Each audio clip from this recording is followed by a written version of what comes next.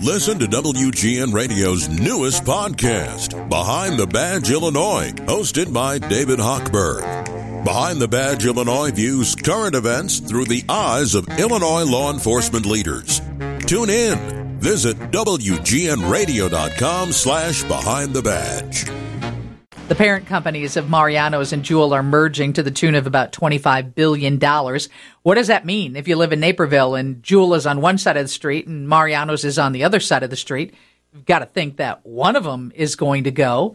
Harry Kramer is a mergers and acquisitions expert at Northwestern University's Kellogg School of Management.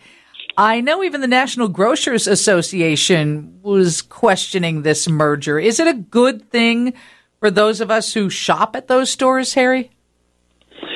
You know, I guess it really depends on the perspective that you take. I mean, at the end of the day, what happens, obviously, when organizations come together, if, in this case, Kroger and Albertson have more buying power in dealing with the manufacturers that, you know, they're buying the product from, hopefully they'll be able to get better buying power, which will be able to reduce the cost that the customer pays, that we pay. Just similar to what has happened with Walmart. As Walmart has gotten larger and larger, the whole reason that so many people shop at Walmart is they have so much influence on the manufacturers that they are able to get a better price. And so in my mind, it's all about your ability to have enough buying power with the manufacturers to generate a better price for the actual consumer.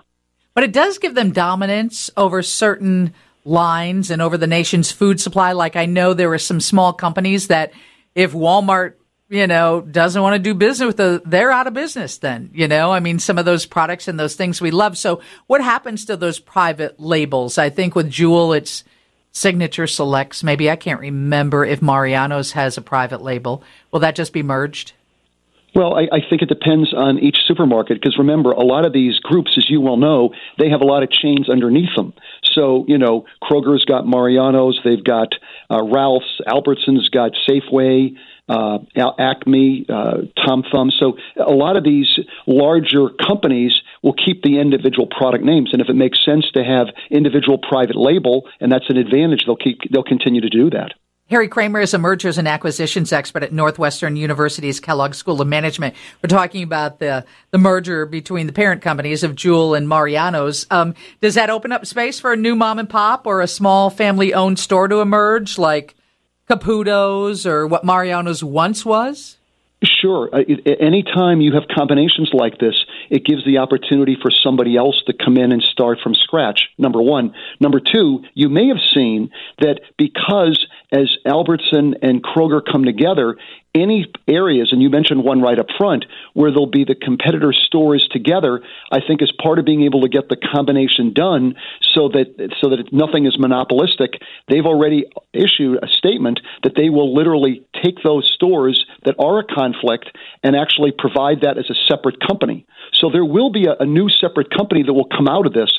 How many stores that is, whether it's 100 stores around the country or 200, I think is going to depend on how many people view the combination as having stores that are too competitive, too close, and to cause them to set up a separate company. Will they change the name? Depends. It totally depends on who buys it, who starts it, and whether there's brand recognition that they may want to keep the name. So it all depends on who, how, and when. And do grocery stores need a tech or a delivery service partner these days? Is that something that they rely heavily on, like Amazon with Whole Foods?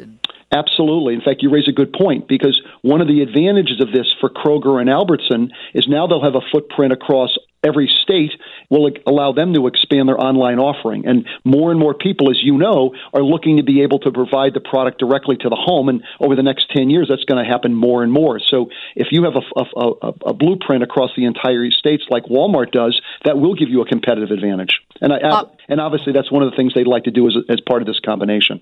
Bob Mariano was quoted in the paper that it's the customers who have changed. He said people are now looking for easy, quick, fun, go get it, take the food home, not have to prep it as much, that we've changed our tastes and our expectations for grocery stores.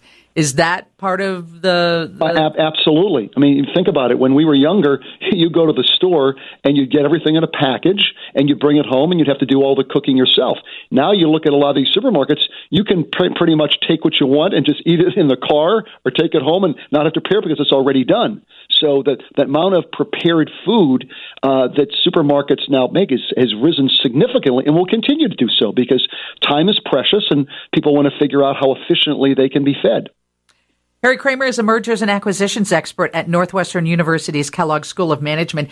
Thank you for jumping on the radio. The thing is, bottom line, people want to save money. And if that is going to be the end result of this merger, that we can have more purchasing power for the dollars we're spending at their grocery stores, and I think people will be generally happy, right? Absolutely. I mean, literally, to your point, in the last 12 months, we all know we're hearing about inflation. The inflation of food products in supermarkets in the last 12 months is up 11.2%. And as we all know, nobody listening to this, their income is probably up 11.2%. So that squeeze is on, and anything people can do to figure out a way to impact this inflationary issue is going to be a winner.